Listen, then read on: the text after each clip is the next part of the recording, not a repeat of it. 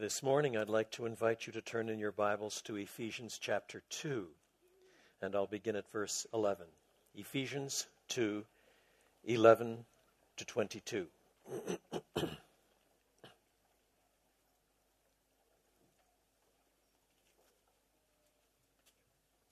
Hear then what Scripture says.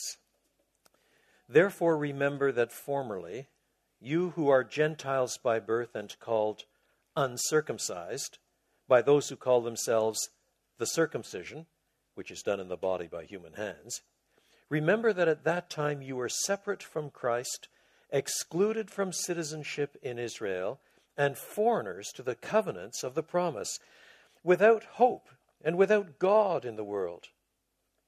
But now in Christ Jesus, you who once were far away have been brought near by the blood of Christ. For he himself is our peace, who has made the two groups one, and has destroyed the barrier, the dividing wall of hostility, by setting aside in his flesh the law with its commands and regulations. His purpose was to create in himself one new humanity out of the two, thus making peace, and in one body to reconcile both of them to God through the cross, by which he put to death their hostility. He came and preached peace to you who were far away, and peace to those who were near. For through him we both have access to the Father by one Spirit. Consequently, you are no longer foreigners and strangers, but fellow citizens with God's people, and also members of his household, built on the foundation of the apostles and prophets, with Christ Jesus himself as the chief cornerstone. In him, the whole building is joined together and rises to become a holy temple in the Lord. And in him, you too are being built together to become a dwelling in which God lives by his Spirit. This is the word of the Lord. Now, in the great passage that precedes ours, that is in chapter 2, verses 1 to 10, Paul reminds his readers of the shudderingly dramatic change that has taken place in their lives, especially with respect to their relationship to God. The emphasis is on the vertical.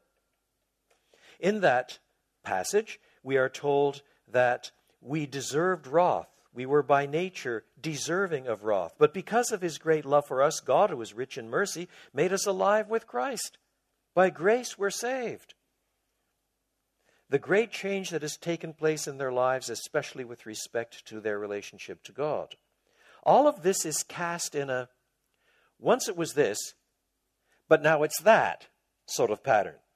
Hence, verses 1 to 3, as for you, you were dead in your transgressions and sins, in which you used to live when you followed the ways of this world and of the ruler of the kingdom of the air, the spirit who is now at work, and all those who are disobedient. All of us lived among them at one time, gratifying the cravings of our flesh, and so forth. Then, but, verse 4, now something is different. But, because of his great love for us, God, who is rich in mercy, made us alive with Christ. Now, in our passage, Paul reminds his readers of the shudderingly dramatic change that has taken place in their lives with respect to their relationships with one another. Gentiles, especially with Jews. And once again, there is the same pattern. Once it was this, but now it's that. So, verses 11 to 12, therefore remember that formerly, you who are Gentiles by birth, called uncircumcised and so forth, remember that at that time, verse 12, you were separate from Christ, excluded from the citizenship in Israel, and foreigners to the covenants of the promise, without hope and without God in the world. But now, verse 13, and now you get the dramatic change that has been effected by Christ Jesus. In other words, in our passage, Paul reminds his readers of the change that has taken place with respect to their relationships to Jews, to Israel. And all of this follows the great prayer of chapter 1, verses 15 to 23. That is, before the beginning of chapter 2. Among the petitions is the prayer that Paul's readers might better be able to grasp God's unimaginably great power in the gospel. Verse 18, I pray that the eyes of your heart may be enlightened in order that you may know the hope to which he has called you, the riches of his glorious inheritance in his holy people, and his incomparably great power for us who believe. That power is the same as the mighty strength he exerted when he raised Christ from the dead and seated him at his right hand in the heavenly realms, far above all rule and authority, power and dominion, and every name that is invoked, not only in the present age, but also in the one to come. Now, what all of this suggests is that Paul desperately wants true believers in Jesus Christ to appreciate more and more how transcendently wonderful the gospel really is. And it circles on the death and resurrection of Christ and has utterly transformed their vertical relationship with the living God. Once you were this, but now that. And it's transformed their horizontal relationships. Once you were this, but now that. Indeed, their ability to live the life of faith with maturity, stability, and faithfulness, and in genuine community, this horizontal relationship turns on deepening this appreciation of God in the gospel. Paul's argument in chapter 2, verses 11 to 22, focuses on three main themes. Number one, our pre-Christian past. Paul begins with a therefore remember, and picks up the remember further in verse 12. Therefore remember that formerly you were such and such. Verse 12, remember that at that time you were separate from Christ, and so forth. That is, in the light of the glory of what has happened to you in the gospel, it is imperative that you remember what you have been saved from.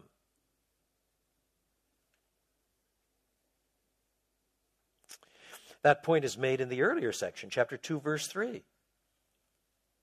All of us also lived among them at one time, gratifying the cravings of our flesh, following its desires and thoughts. Like the rest, we were by nature deserving of wrath. Now, verse 12, remember that at that time you were separate from Christ. There are different ways of remembering things. And Scripture actually has quite a bit about what we're supposed to forget and what we're supposed to remember. If we're really perverse, we'll forget every time we failed, every time we've done something stupid, every time we've been miserable or self-focused or cruel, and we'll remember all of our victories. And they're our victories. And all we do is feed our arrogance.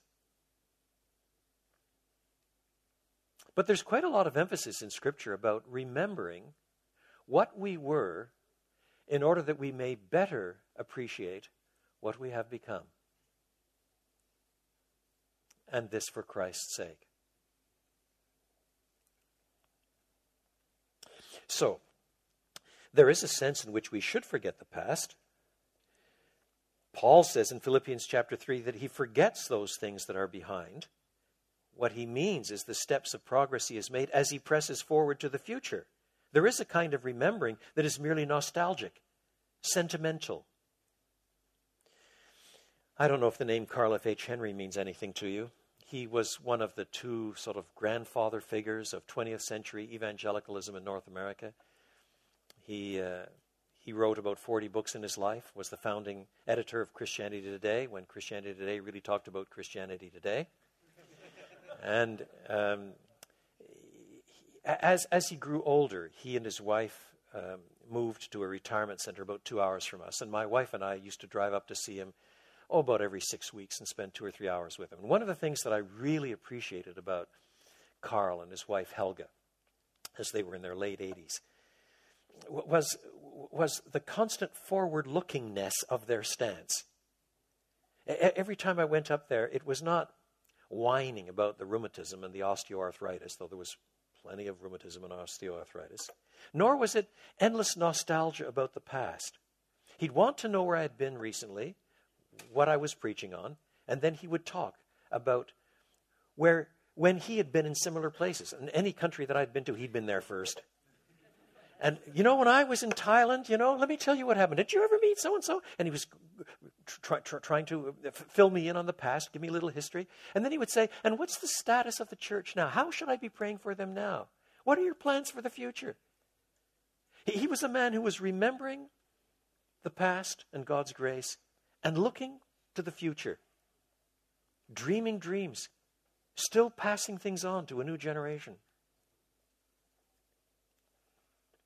And Paul sees that kind of stance that is realistic about what we have been saved from as part of what is necessary in order to be mature Christians. Now, more specifically, remember that you were Gentiles by birth, and therefore shut out from the circumcision, that is, the race and covenant of Israel. Now, of course, circumcision has highly varied connotations in the Bible, depending on the context. In Philippians 3, verse 5, Paul was proud at one time of having been circumcised the 8th day. That is, exactly in accordance with the law. This made him a child of the old covenant, and he was grateful for that heritage and proud of it. Now, of course, as a Christian, he no longer thinks this marker of the old covenant is critically important. So he can say 2 or 3 really shocking things. In 1 Corinthians 7:19 and in Galatians 5:6, he says, in effect, circumcision is neither here nor there, just keeping the commandments of God. And you look at the text and you say, wait a minute, I thought circumcision was one of the commandments of God. But in case we've missed it, he says it twice. He says it in 1 Corinthians 7, and he says it again in Galatians. Which only shows that his view of the commandments of God under which he operates as a child of the new covenant are not lined up exactly with the commandments of God in the old covenant. Now, we'll come back to this one. Indeed, he perceives what the Old Testament scriptures themselves begin to insist upon, that circumcision of the heart is far more important than circumcision of the flesh. Deuteronomy 10 makes that point, Deuteronomy 30, Jeremiah 4:4, and Paul makes the same point himself in Romans chapter 2, verses 28 and 29. The real circumcised are those who have been circumcised of heart, not merely who have the covenantal sign.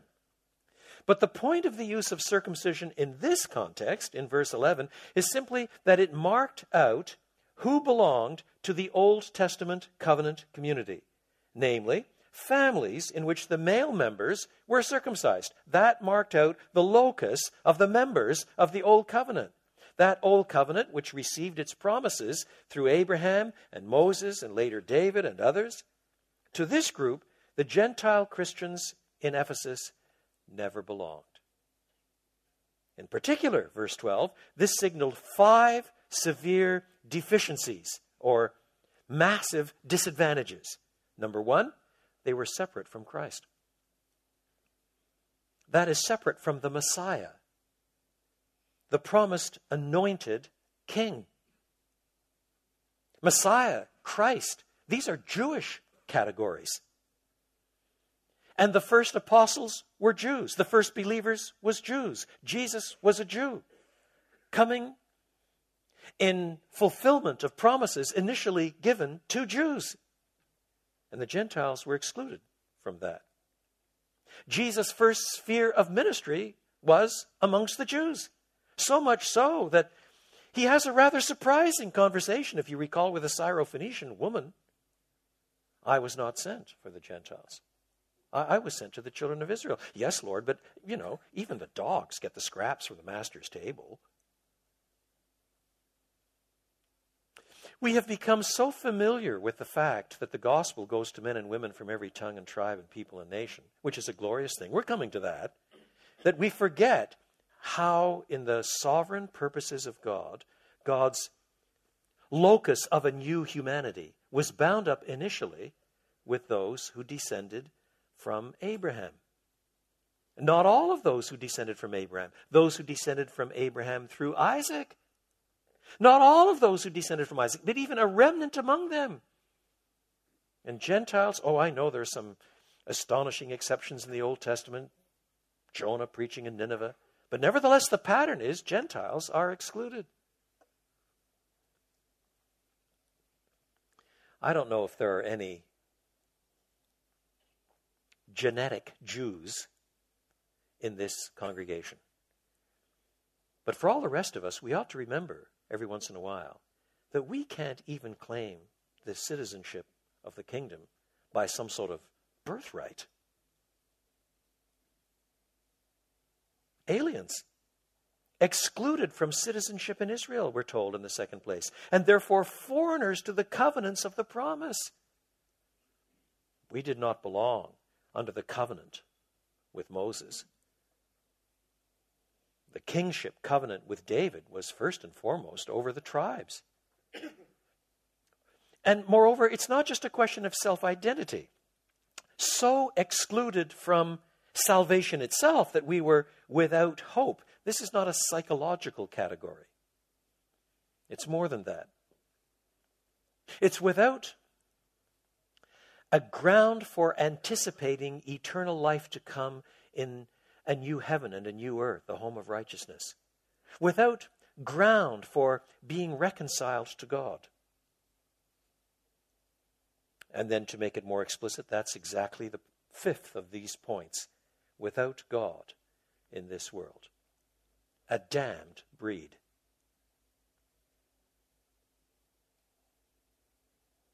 There are three features of this list we dare not ignore. Number one,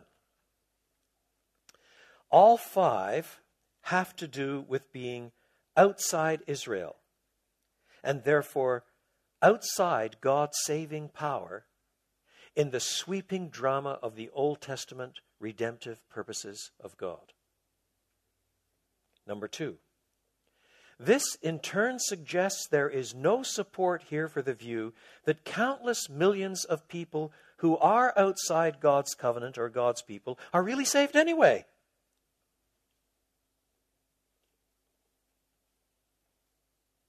Moreover, this is entirely in line with what was said about the vertical dynamic in chapter 2, verses 1 to 10. All of us also lived among them at one time, gratifying the cravings of our flesh, following its desires and thoughts. Like the rest, we were by nature deserving of wrath. In other words, the assumption is that God is dealing with a lost race of rebels. Number three,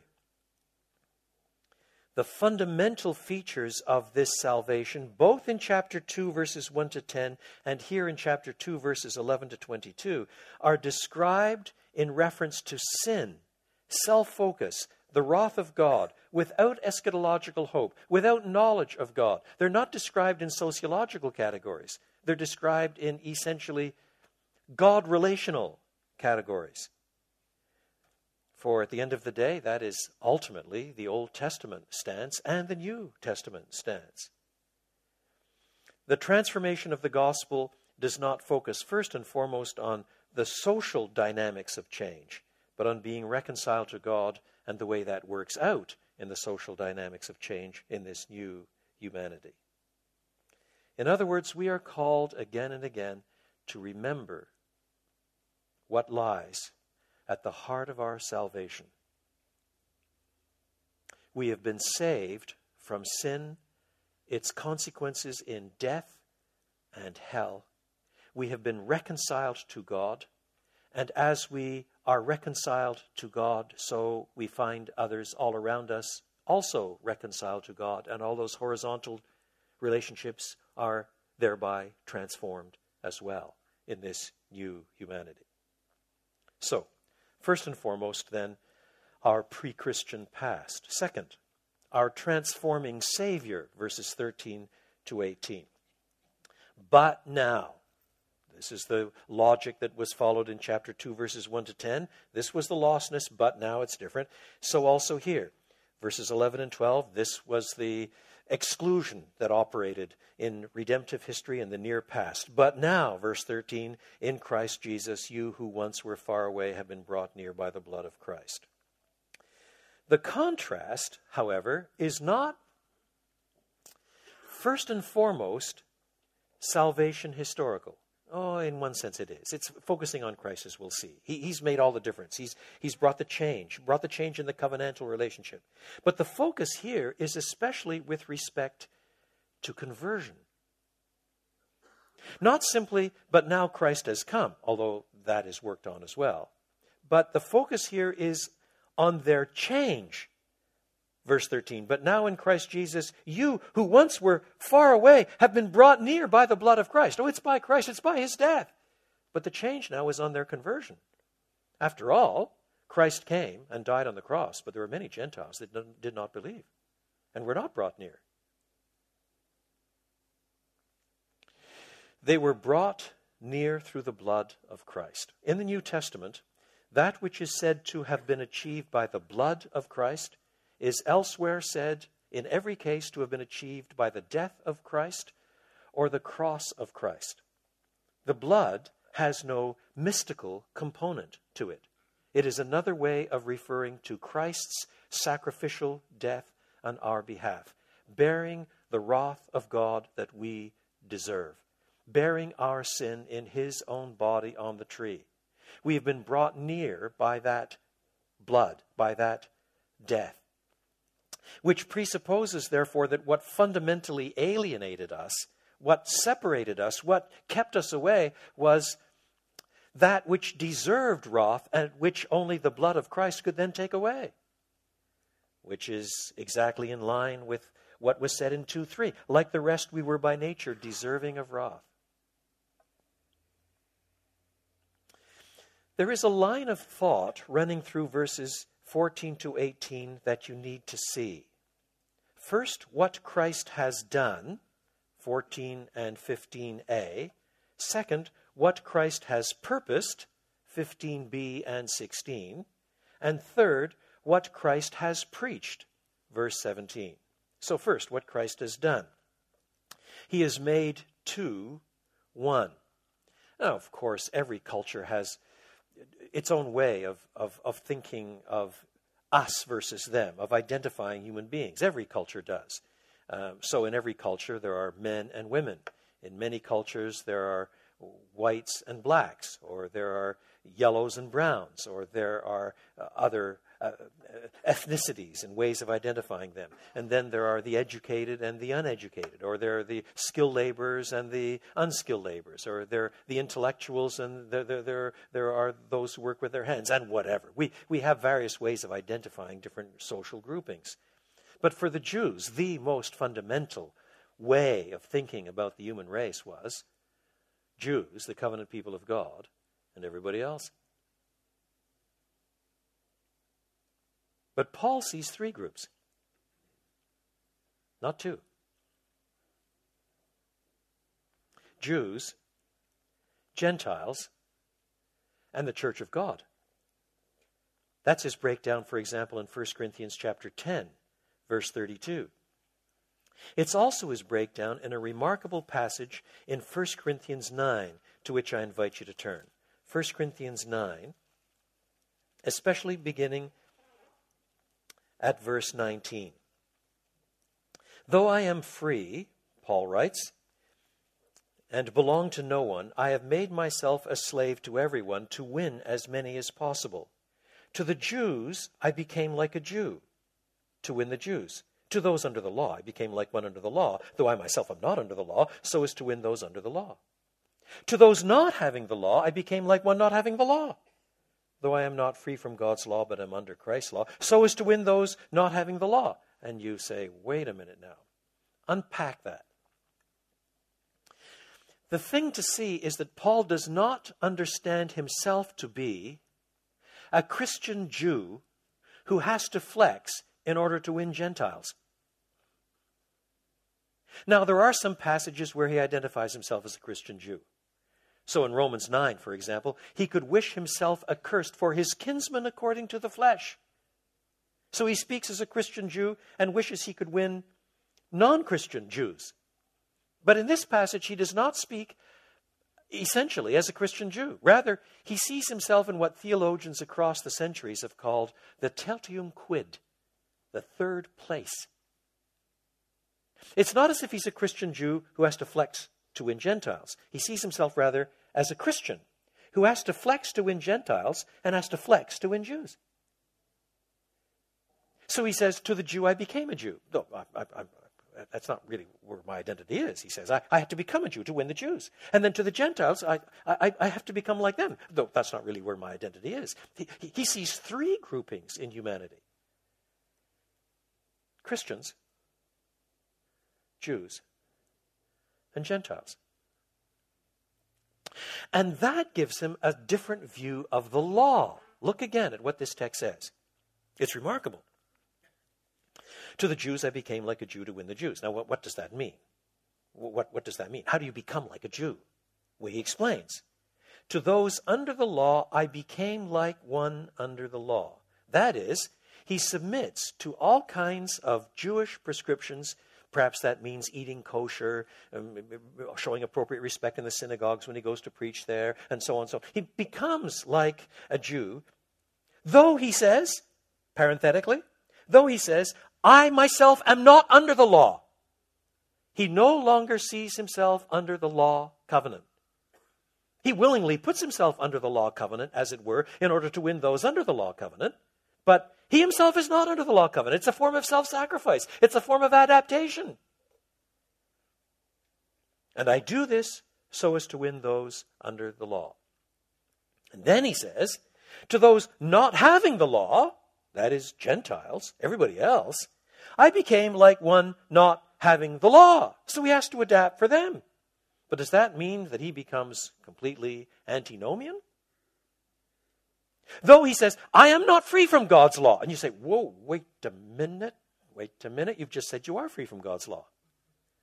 So why is he now saying he's not free from God's law? Well, he explains, I am not free from God's law, but am under Christ's law. In other words, the covenant under which he sees himself bound is no longer the Mosaic covenant, the law covenant. The covenant under which he sees himself bound is Christ's covenant, Christ's law, Christ's demands. Now, that immediately raises a plethora of questions about how their lines of continuity flow from the Mosaic covenant to Christ's law. Of course, I would love to explore that with you, but that would take me just a bit too far afield right now. Nevertheless, Paul sees himself as not being under the law covenant. He has to put himself under that law covenant voluntarily in order to win the Jews. And he sees himself as being free to act in some measure like those who have no law at all. But on the other hand, he is limited by how far he can go in that respect. If they're sleeping around, if they're going off and offering sacrifices to the pagan cults and so on, there are things that he really can't do because he is under Christ's law. But so far as he can, he flexes to win those who do not have the law. He's in this tertium quid, this third position. And all of this, he then extends to the broader context of who are weak and strong in the matter of eating meat offered to idols that I cannot probe here. He says, to the weak I became weak to win the weak. I have become all things to all people so that by all possible means I might save some. I do all this for the sake of the gospel that I may share in its blessings. So also here, Paul sees in Ephesians chapter 2, Paul sees three groups: Jews, Gentiles, and the church of God, drawing the language from 1 Corinthians 10. So by making the two one, Paul doesn't mean that all Jews and all Christians are now one, whether they like it or not. He is saying something different. There were these two, Jews and Gentiles. And now Christ has made the two one in the sense that there is now a new humanity. A new humanity that can't be identified just with Jews or that can't be identified just with Gentiles. It's a new humanity, a tertium quid, a new group, as it were. And in this center, Christ is our peace. So we read, he himself is our peace who has made the two groups one and has destroyed the barrier, the dividing wall of hostility, by setting aside in his flesh the law with its commands and regulations. Now, peace, the word peace, has many, many different connotations depending on the context. Sometimes it can refer to harmony among people. That's presupposed, for example, in chapter 4, verse 4. and beyond. Verse 3, make every effort to keep the unity of the Spirit through the bond of peace, where peace is seen as something which ties people together in mutual amity.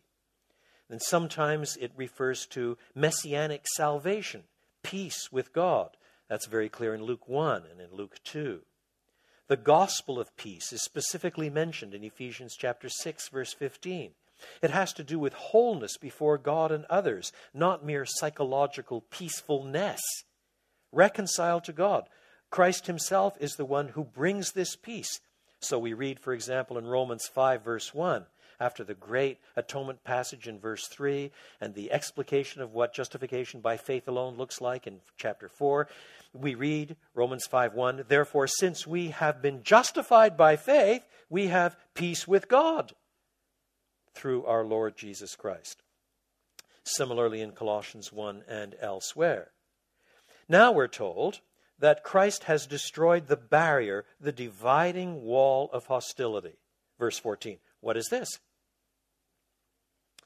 If I understand it aright, this is saying that the Mosaic law, not least the detailed prescriptions of the holiness code, was, in one sense, profoundly divisive.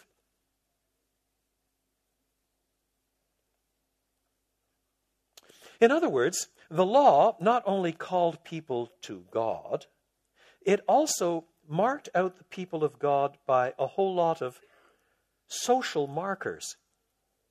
How different they were. So Jews dressed a little differently. They wore their hair a little differently. They observed a 7-day week when the Roman Empire worked on a 10-day week. They had a different religion. They had different eating customs. A devout Jew and a devout Gentile couldn't eat together because you're going to break the kosher food laws. And thus the entire law covenant, whatever else its strengths, however much it was predicting the future, however much it was anticipating the Passover lamb, however much it looked to the ultimate Day of Atonement, it was also a law that kept the people of God separate by social markers. And that meant there was a boundary, a wall of hostility between two groups. We don't like people to be too much different from us. And that's been destroyed. It's part of saying we're no longer under the law covenant. Which doesn't mean that we're antinomians. We're under Christ's law, as we've seen. And there are many, many things you can say about lines of continuity between the old covenant and the new. For example, in Romans 14, Paul can say one man raises one day above another, another says all days are the same, let each be fully persuaded in his own mind. But you cannot imagine the apostle saying, one man views adultery as an abomination, another man views adultery as okay, let each be fully persuaded in his own mind. You can't imagine Paul saying something like that. There are lines of continuity, and it's worth thinking about how we find them. But nevertheless, the external markers that made the Jews stand out as so very different, and which contributed to a wall of hostility between Jews and Gentiles, has gone. The law covenant for the new humanity has gone. This does not mean, let me say it again, that there are no points of continuity. And the new people of God are marked off in all kinds of moral and God-centered ways, cross-shaped ways of difference from the rest of the world. And yet, that old covenant structure, which erected all kinds of hostilities, that barrier is now gone. So that is what Christ has done. He has made the two one. Second, what Christ has purposed, 15b and 16. His purpose was to create in himself one new humanity out of the two, thus making peace. Now in this context, peace with each other. The peace with God is presupposed from chapter 2, verses 1 to 10, the vertical dimension. Here, it's the hostility between the peoples that has been overcome, thus making the two one. And in one body to reconcile both of them to God through the cross, by which he put to death their hostility. Now it feels as if it's their hostility to God and their hostility to each other. It's all shattered in one sweeping act as God, in the person of his Son, sheds the blood of his Son in order that this hostility might be forever destroyed. And that's one of the reasons why descriptions of the Lord's Supper in the New Testament have different dimensions. The Lord's Supper, the Eucharist, Holy Communion, has different dimensions. For example, it looks back. Do this in remembrance of me. It looks forward. You do this until he comes, Paul says. It's a time for self-examination and repentance, according to 1 Corinthians 11. It has several other dimensions, but the one that I want to mention is chapter 11 of 1 Corinthians is tied to 1 Corinthians 10, where the one loaf reminds us that we are one body.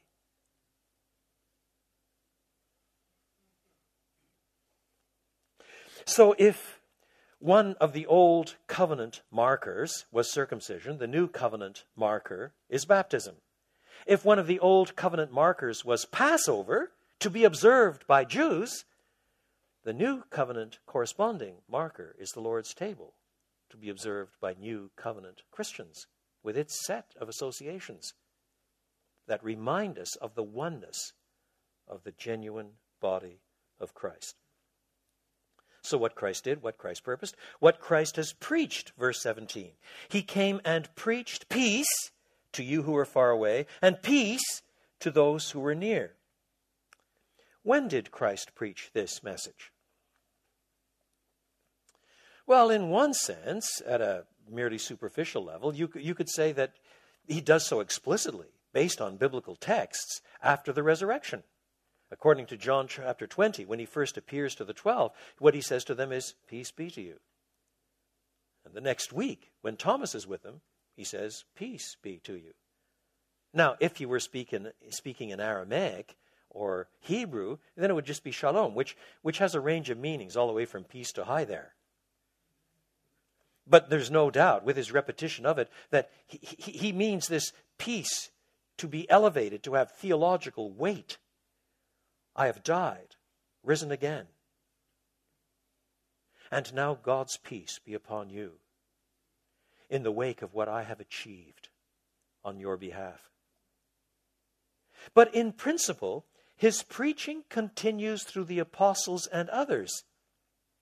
Thus, you'll recall how Acts begins. In my former book, Theophilus, I wrote about all that Jesus began to do and to teach until he was taken up to heaven. In other words, we're to read the book of Acts as what Jesus is continuing to do now that he has been taken up to heaven. He does it through his Spirit, through the human witnesses that he has left behind.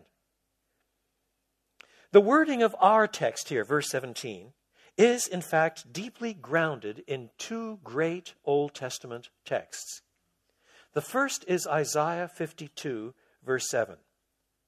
How beautiful on the mountains are the feet of those who bring good news, gospel, who proclaim peace, who bring good tidings, who proclaim salvation. You know as well as I do that in the first instance, that envisages a messenger coming with good news of a conflict or the end of a war or something of that order. And yet it is extrapolated in principle to a much loftier theme. How beautiful on the mountains are the feet of those who bring good news, who proclaim peace, who bring good tidings, who proclaim salvation. Isn't that what we're supposed to be doing in the ministry? You people with beautiful feet. But the second text is Isaiah 57:19. God says he will create peace on the lips of the mourners of Israel. Peace, peace to those far and near, says the Lord. We read here, he came and preached peace to you who were far, and peace to those who were near. That great promise is extended to Jew and Gentile alike. For Paul knows, as well as we do, that the promise given to Abraham, though it focused preeminently on his genetic seed, yet it also included this promise that in him and in his seed all the nations of the earth would be blessed. He knows full well that, according to Hosea chapter 1, in some deep sense, the people of God, the covenant people of God, are dismissed by God as not my people. If they're not his people, then he's got to restore them in Hosea chapter 2 to make them his people once again. And if he can make these people who have been dismissed as not his people again, then he can take the people who are Gentiles and in that sense not his people and make them his people again. And then you recall great visions like that of Isaiah 19, where on that day God will say, Israel my third, and Assyria my third, and Egypt my third. And men and women are being drawn even from amongst the enemies of God of the Gentile world to constitute one new humanity. In short, through Jesus Christ we have access to the Father by one Spirit. Did you hear that in verse 18?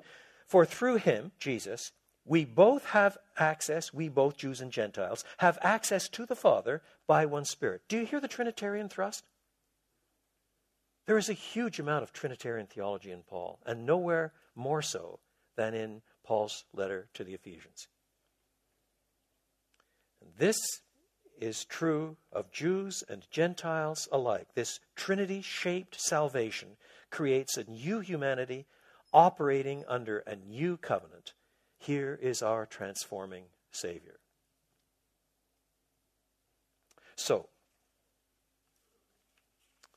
our pre-Christian past, our transforming Savior, and now our Christian present, verses 19 to 22. Consequently, that is, there are huge social consequences of this great salvation. Huge consequences in our understanding of who we are. We read, consequently, you are no longer foreigners and strangers. But something else. Once again, you've gone back to the once you were this, but now this. This contrast between the past and the present. You are no longer foreigners and strangers, but fellow citizens with God's people and also members of this household built on the foundation of the apostles and prophets with Christ Jesus himself as the chief cornerstone.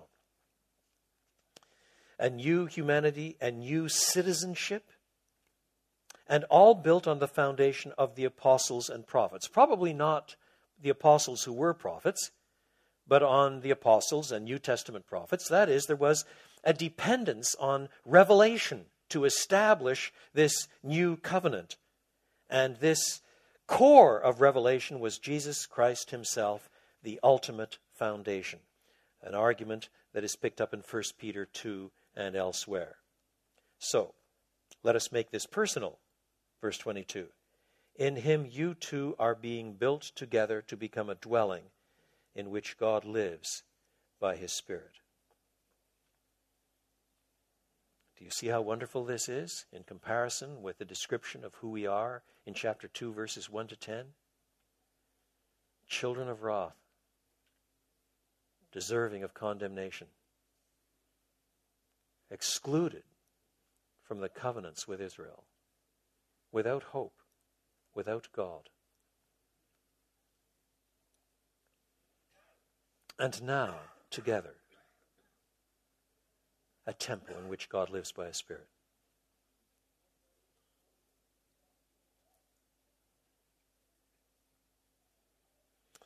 And then there are huge practical implications worked out in what follows in Ephesians. 3:14, for this reason, that is because of the argument in chapters 1 and 2, for this reason I bow my knee and I pray in a certain way. We'll come to that one tomorrow. And in chapter 4, as a prisoner for the Lord, then I urge you to live a life worthy of the calling you have received. Be completely humble and gentle, be patient, and so on. In other words, all the consequences flow out of this gospel which has reconciled us to God and constituted us a new humanity. For understandable reasons, all of this passage is cast, of course, in terms of reconciliation between Jews and Gentiles. It doesn't mention Canadians, doesn't mention any Chinese, doesn't mention any Hutus or Tutsis, doesn't mention other language groups. But I would be remiss if I did not spell out two further implications. Our world is perennially threatened by massive divisions of self-identity. We even fight over what those self-identities are, but they're there. We all acknowledge them. Sometimes we try to gloss over them. So Fukuyama can write a book, for example, about how war is now essentially over with the fall of the Berlin Wall and the great contest between East and West. It's basically all over, and there will be skirmishes for the next 300 years or so, he thinks, and then we'll all live happily in a worldwide democracy. Well, first thing I'd say is either Fukuyama's right or Jesus is right, but not both. Because Jesus says there will be wars and rumors of wars. Don't be alarmed, the end is not yet. And then Fukuyama wrote that book in the early 90s. Since then, there is a perception of much more danger coming out of Islamist supremacism, so that Huntington can write a book talking about the cultural threat, the cultural divide between Islam and the West for the next decades that will lead inevitably to various forms of conflict, he says. And then, of course, there are various divisions based on racism and ethnicity, rising nations, falling nations. No nation remains in the top forever. It's quaint now to read Rudyard Kipling about the British Empire. Lord God of hosts, be with us yet, lest we forget, lest we forget. Britain's long since forgotten. The British Empire is no more. And one day the American Empire will be no more either. Who will reign then? In terms of political power. China? Could be. Or it may be that China will be so converted by then that it'll become the greatest missionary sending country that the world has ever seen. Who knows? Who knows? But until the Master comes, let me tell you what's going to happen. Christians have largely divided between those who have an essentially pessimistic view of the future and those who have an essentially optimistic view of the future. And I want to say, with deep respect, a plague on both your houses. Because Jesus tells the parable of the wheat and the weeds and says, let both grow until the end. Let both grow until the end. There have been more Christian conversions in the last 150 years than in the previous 1800. There have been more Christian martyrs in the last 150 years than in the previous 1800. That's the truth. So until Jesus comes back, there will be various cycles and ups and downs, no doubt. But I anticipate lots and lots and lots of conversions. Lots and lots and lots of church planting. Some of it pushed by Geneva Push. I also anticipate people going to jail, beaten up, lives lost, cultures rising and falling. And in it all, the gospel remains and the church of God remains. I had an email this morning from a friend in North America. Newsweek magazine, which has been in print for quite a long time, is going out of paper print. It's part of the digital revolution. It'll only be in the digital world, and my guess is it's going to die in a few years. It's always been a pretty far left of center publication. And in one of its last issues, which has just appeared on the stands, there is a long interaction with Bart Ehrman. Now, some of you may know that name. He went to Moody and Wheaton, and then went to Princeton, turned left in his theology, and has become one of the most destructive New Testament critics in the world.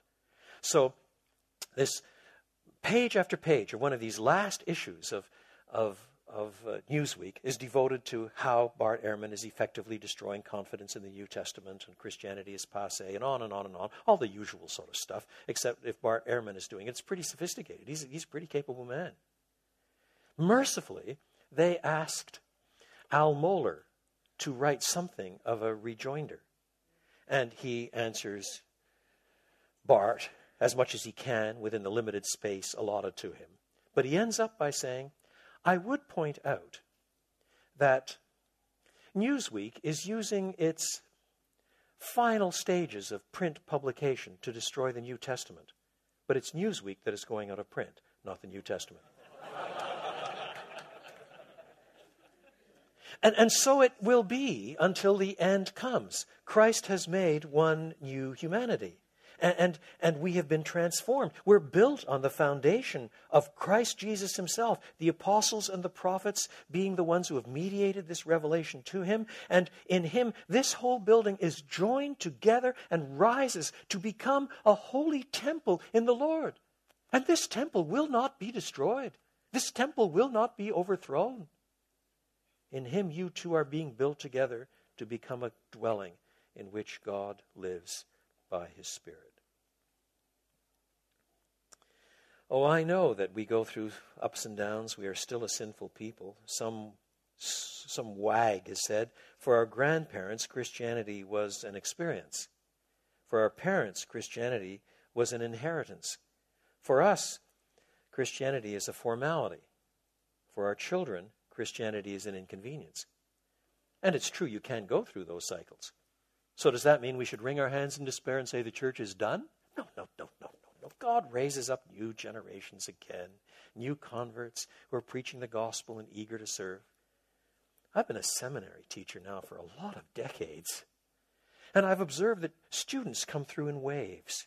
They come through in waves. For a while, you get a whole lot of students who are coming in talking about the Toronto blessing. Then you get a whole lot of students coming through and they're talking It's all about emerging. And the emerging types are busy saying, shove over you guys, we'll show you how it's done. The wave coming through now is one of the happiest waves I've seen. Oh, it's got its problems. We're all sinners, I know that. But this is a wave that's coming through with a whole lot of Calebs. Give me this mountain. They're wanting to be mentored. They're wanting to be taught. They're wanting to learn how to teach the whole counsel of God. They're wanting to plant churches. They want to do it in our inner cities. They want to go to the Muslim world. And I say, press on, press on. This is terrific. Christ says, I will build my church, and the gates of hell shall not prevail against it. So let persecution or trouble or disjointedness from the culture come, or isolation or loneliness. Christ is building this new humanity, this church of the living God. And you are members of this church, rising as a holy temple, the very dwelling of God. In him you too are being built together to become a dwelling in which God lives by his Spirit. Therefore, verses 12 and 13, remember that at that time you were separate from Christ, excluded from citizenship in Israel, and foreigners to the covenants of the promise, without hope and without God in the world. But now in Christ Jesus, you who once were far away have been brought near by the blood of Christ. Let us pray.